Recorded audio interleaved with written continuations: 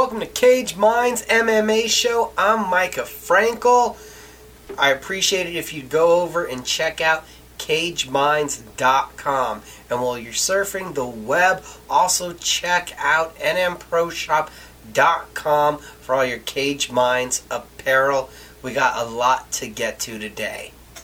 Week 2 of the Contender Series is in the books. Dana White again handing out 5 contracts. That's 10 in 2 weeks. Adding to that roster, so you know we're going to get some cuts at the end of the season to the current roster. Don't be surprised when that happens.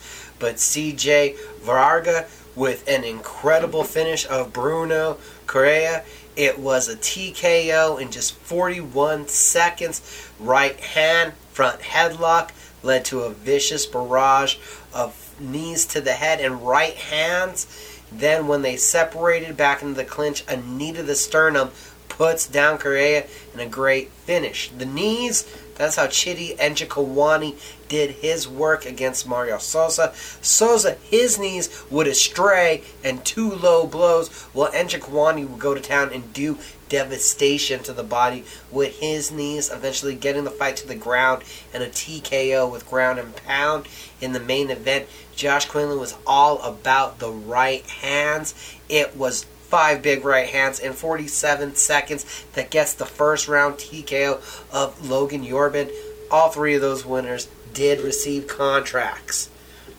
On Friday, you had Bare Knuckle FC 21 in Omaha, Nebraska. The main event there, Mike Richmond defeats Dakota Cochran, gets the knockout 37 seconds into the second round. Co-main event, just how he's practicing it, in the back with the left hands. 19 seconds into the first round, Josh Burns takes out Sam Shaw. It was Houston Alexander with 34 seconds taken to get rid of Wes Combs, and Jason High at 1 minute and 59 seconds to knock out Rocky Long. All 11 fights at that Bare Knuckle FC are finishes. No judges needed. That's my kind of event. Now the event that's nobody's kind of event. The event that, let's be honest, California was right. This just shouldn't have happened. Well, it was, what it wasn't, what it turned out to be, and then we'll return later what it actually is. You know what I'm talking about. Tiller had their boxing card. Vitor Belfort, Evander Holyfield. If you hadn't seen last week, let me catch you up. This was supposed to be Oscar De La Hoya versus Vitor Belfort. Oscar De La Hoya, unfortunately, tests positive for COVID. As far as I've been told, he was hospitalized. Hopefully he's out and doing better. Haven't heard an update. But Vitor Belfort still needs an opponent. Tiller, to avoid a lawsuit, brings in Evander Holyfield. Holyfield, at 58 years old, is not sanctioned by the California Athletic Commission, so this event moved from the LA Staples Center all the way to Hollywood, Florida, the Seminole Hard Rock Casino, on just a week's notice. California would not sanction the bout. Florida does. That's what we're told. That card also included Anderson Silva versus Tito Ortiz. That fight was making headlines because Ortiz was horribly disrespected by the fact that Silva was able to negotiate this bout to 195 pounds, a weight that really Ortiz had never competed at. Neither one had competed at, but Silva, who had competed at 185 and 205, much more likely he could make 195 than the former light heavyweight champion at 205 pounds, Tito Ortiz. The circus that turned into is Tito did miss weight by 5 pounds, coming in at 200. That fight ends with Tito backing Silva to a corner, or maybe Silva allowed himself to be backed into that corner, and a vicious right hook that puts Ortiz out cold. Vitor Belfort, with a left uppercut, knocks down Evander Holyfield, and a vicious barrage of punches after that sees the ref jump in for the early first round TKO victory. Except they were victories, and now it comes after the fact, exhibition bouts. Sold to the public, sold on pay-per-view as sanctioned full boxing matches, and now turns out that none of these bouts are going on the fighters' records, and that this was just all done in fun. How much more of a spectacle, how much more of a circus, and how much more of a snake oil salesmanship can this Tiller Fight Club boxing endeavor become? It was fun when it was Roy Jones and Mike Tyson. It was disgusting when it was Jake Paul and Ben Askren, because let's be honest, we all saw how the commentary was acting and the facade around that event. It was just deplorable. We now get to the point where, again, they were going to exploit a Oscar De La Hoya, who still apparently has some substance abuse issues that he's dealing with, as we saw from that event in Atlanta that Tiller put on. COVID stops him from getting in the ring, and you then exploit a 58-year-old former heavyweight champion of the world. This has not been good business from Tiller. It's been a sideshow spectacle and a circus that, quite frankly, I'm already tired of. Anderson Silva obviously can compete in this world and does deserve some respect as a pugilist, as a boxer. Rest of the card, though, there's a lot to be desired for, and I cannot believe that it reached the level of trending that it did on social media. Then again, it is social media. But as for afterwards, the circus continues, because Tiller puts out that they're willing to do a $30 million challenge between Jake Paul and Vitor Belfort. Obviously, Tiller really spurned by the fact that Jake Paul, who had really catapulted their brand to another plateau, subsequently him and his brother both took their assets and left to go to Showtime. Paul responded and claimed that he doesn't believe that they would actually have the $30 million to come up with. If Jake Paul was to fight Anderson Silva, it would be a bad fight for him. I believe that Silva is looking for either one of the Paul brothers, and it's the same for Vitor Belfort, as they are two MMA fighters in the twilights of their career looking for big paydays, but as it was just showing, Anderson Silva has true skill in the ring, and Vitor Belfort still has some nasty pop and early speed to his game. The guy is explosive in those opening moments, as he always has been. Tito Ortiz got put down and went to sleep. The Huntington Beach bad boy, a former UFC champion, a legend that I've enjoyed his combative sports expletives for many years. But from the Oscar De La Hoya pay-per-view to this boxing endeavor, and even into his political run, I think that the competitive time for Tito Ortiz has really passed by. It'd be best to see him move out of these realms and into something else. Because right now what he's been doing has not been working for him. It was a night out at the circus. And I, for one, did not go. But thanks to social media, I felt like I was there. Turn our attentions to the headlines and the fight announcements. Randy Brown versus Jared Gooden, a welterweight contest, has been added to the UFC Fight Night on October 9th. Alex Caceres versus Siwoo Choi, a featherweight contest, has been added to the UFC Fight Night on October 23rd. Andreas Machidas has been tasked with welcoming former two-division Glory champion Alex Pereira to the Octagon at UFC 268 on November 6th. Marcin Prachnio will be welcoming Dana White Contender Series contract winner Azmat Murkanarzanov, who was the first contract winner of a main event of this season, to the Fight Night on November 20th. We're going to see Dontel Mays versus Josh Parisian heavyweight action added to the UFC Fight Night on December 18th. In Bellator news, Benson Henderson versus Brent Primus has been added to Bellator 268 on October 16th, that one in Arizona. And Conor McGregor, while walking the red carpet at the MTV Video Music Awards, got into an incident and had to be pulled apart from with punches thrown with rapper MGK.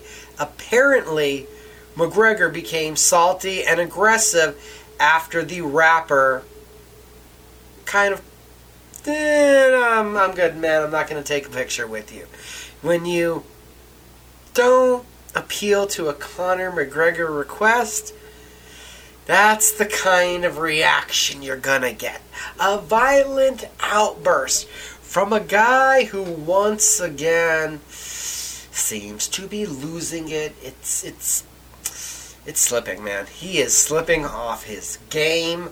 And every moment when he goes out on the town is dressed to the nines and looks like he's once again an A-list celebrity that engulfs the attention of fans the world around.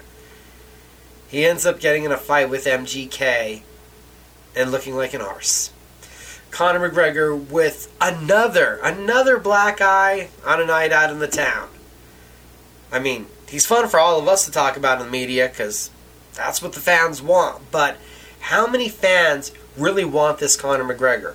And how many people are at this point still willing to say, with all these outlandish situations that he's been part of, near criminal situations, how many of you are still fans of Conor McGregor? And at what point will it take for you to not be a member of that McGregor Legion? Because quite literally at this point, he's not done anything positive in quite a while. From the embarrassing to this week's action, the Contender Series is tonight, and Jalantin Almeida versus Nassarinov is the main event. Nassarinov, 9-0 from Russia. Well, the Brazilian comes in at 13-2, 100% finishing rate, 8 knockouts, 5 submissions. Almeida, an 8-fight win streak. The most recent, biggest name on that resume is Ildemar Alcantara. Nassarinov has wins over Jorge Gonzalez, who at one point was signed to the UFC, and PFL vet Corey Hendricks. At bantamweight, you got Mo Miller versus Brandon Lewis, 2 unbeaten beasts who came up through the LFA. This very well could have been an LFA title fight. Instead, the winner gets a contract. And in the middleweight division, you have Albert Naranov versus Cal Betancoff. Those two guys are both beasts. Heavyweights, that's where I wanted to go. From Poland, you have Lukas Brzezinski, who's 8-1-1, 5 wins by knockout against Dylan Potter, 10-5. All 10 wins are stoppages, 7 submissions, 3 knockouts. That's your Contender Series card. It's 6 fights in all this week. Normally 5, but we're getting 6 this week, so it's going to be a big one. Then Saturday, you have a full day of action. It's a little bit early start time, 4 p.m. Eastern for the prelims, and then 7 p.m. for that main card for the UFC Fight Night from the Apex. Light heavyweights in the main event, number 6 ranked Anthony Smith versus number 11 Ryan Spann. Smith, he had struggled, he was losing, he's now fought his way back into the win column, 2 in a row, coming off submitting Devin Clark with a triangle. Got put on his back, but then was able to pull off the submission. And against Jimmy Crute, he broke his jaw, got the victory there. Ryan Spann, 5-1 in his UFC career, coming off of a TKO of Misha Serkinov. Big right hand down the pipe, knocked down Serkinov. When he got back up, it was a left hook to the temple. So you're seeing the striking come along for Spann. A very big 205-pounder. Spann 5 knockouts, 11 submissions. Smith, so much experience, 35 victories, 19 knockouts, 13 submissions. This is a big one. For Smith, a 3-fight win streak puts you right back in the title mix. For Spann to pick up this victory over the number 6 rank, it puts you right there. It puts you in that echelon where you're 1 fight away from a title opportunity. In the co-main event, you have Devin Clark, who's won 2 of 3, taking on Ian Kuntilaba. Clark 12-5, Kuntilaba 15-6-2. Both guys have a wrestling pedigree. Clark, 8 wins by submission. He uses that wrestling pedigree. He makes guys wilt under his pressure and under his continuous takedowns and ground and pound. Well, Kuntilaba, 13 finishes, 12 in the first round. He has wrestling, but he likes to get out there, get after it, bang it out quick. Clark told me he promises to not take a step backwards. That's a big statement made. Mandy Baum makes her UFC debut, the unbeaten German. We last saw her in the Bellator arena. Is going to be taking on Brazilian Ariane Lipski. Lipski 2-4 in her last 6. Things have not went as planned for the Brazilian since she came over from KSW as the champion there, but she does have a full skill set. So even though 2-4 in her last 6, this is a challenge for Baum. Also on that main card at lightweight, Armin Tsurian, who is 16-2 and comes in with that number 15 next to his name. Has won 3 in a row since losing his debut to Islam Makhachev. He has a full skill set, but prefers to strike. He's going to be taking on Christos Giagos. Giagos, 19-8. He's won 4 of his last 5, and believe me, he likes to use his Muay Thai striking, so that one has an opportunity to be the fight of the night. On the prelims, the ones that I feel are the best, I got 4 to highlight. You got number 12, Penny Kinzad, taking on unranked but former title challenger Raquel Pennington. Kazan, a 4-fight win streak, all decisions. We've seen her boxing really be crisp throughout it. Pennington's won 2 of 3. Those 2 wins, Irene Aldana and Marion Renault, so they have been high caliber victories. At 135 pounds, Tony Gravely takes on Nate Maness. Gravely's won 9 of 10. His last win, a TKO of Anthony Burchak. He's won 2 in a row, actually. Maness, a 3-fight win streak, 2-0 in the octagon, and he's coming off of a rear naked choke win over Luke Sanders. Sanders at one point was right there in the top 15, so that one really opened up my eyes to Maness. That one on the prelims could steal the show. In women's action at flyweight, you have Sarah Alpar, her second fight off of the Contender Series in the octagon, taking on Erin Blanchfield. It's going to be her octagon debut. That one I'm really intrigued to see how it plays out. Not to mention at 170 pounds, Carlton Harris versus Ipa Kasanya.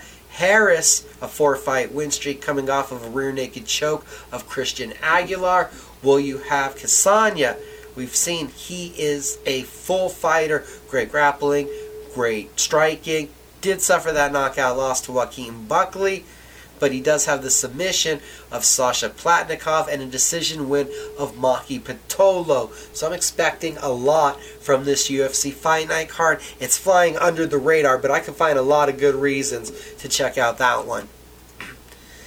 And then Bellator is on Showtime.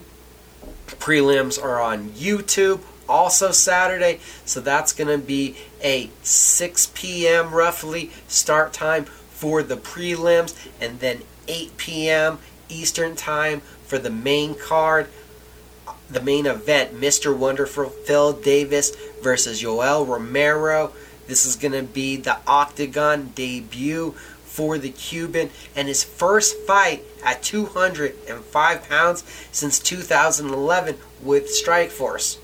Phil Davis, Mr. Wonderful, he's won 3 of his last 4, including victories over Liam McGeary and Carl Albertson.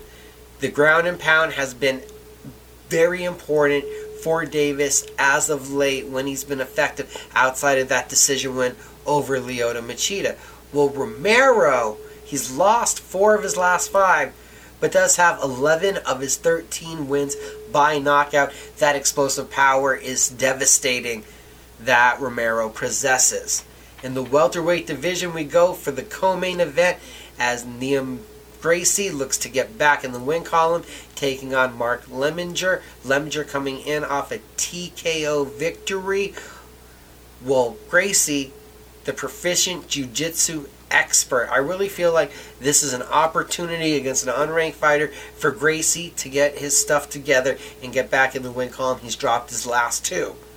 At 125 pounds, we got women's action that I think it stays on the feet and they look to bang it out, as Deanna Bennett in her boxing will take on Alejandra Lara, who possesses some really eccentric kicks. Light heavyweight action, Christian Edwards faces Ben Paris. It's the third time that this fight is being booked. You had Edwards with a blip on a medical test, canceled the first one. Paris tests positive for COVID, canceling the second one. Hopefully, third time is the charm. You've seen dynamic early finishes with head kick knockouts from Christian Edwards. You've seen him now go the distance and also win by rear naked choke. Well, Ben Paris has all four of his wins by submission. That main card's also going to see, jumping in on short notice, Georgie Katahanian to take on Sal Rogers. Both guys seasoned vets with well-rounded games. On the prelims, gotta highlight the featured prelim, and that's Grant Neal, 3 of his 6 wins for the unbeaten fighter by rear naked choke. Well, Alex Fazili comes in at 8-1, 4 submissions, 3 knockouts. 2 of his last 3 wins have been spectacular, a knee bar and a straight arm bar. So you can see the winner of that fight very easily jumping up to the main card and taking on the winner of Parrish and Edwards.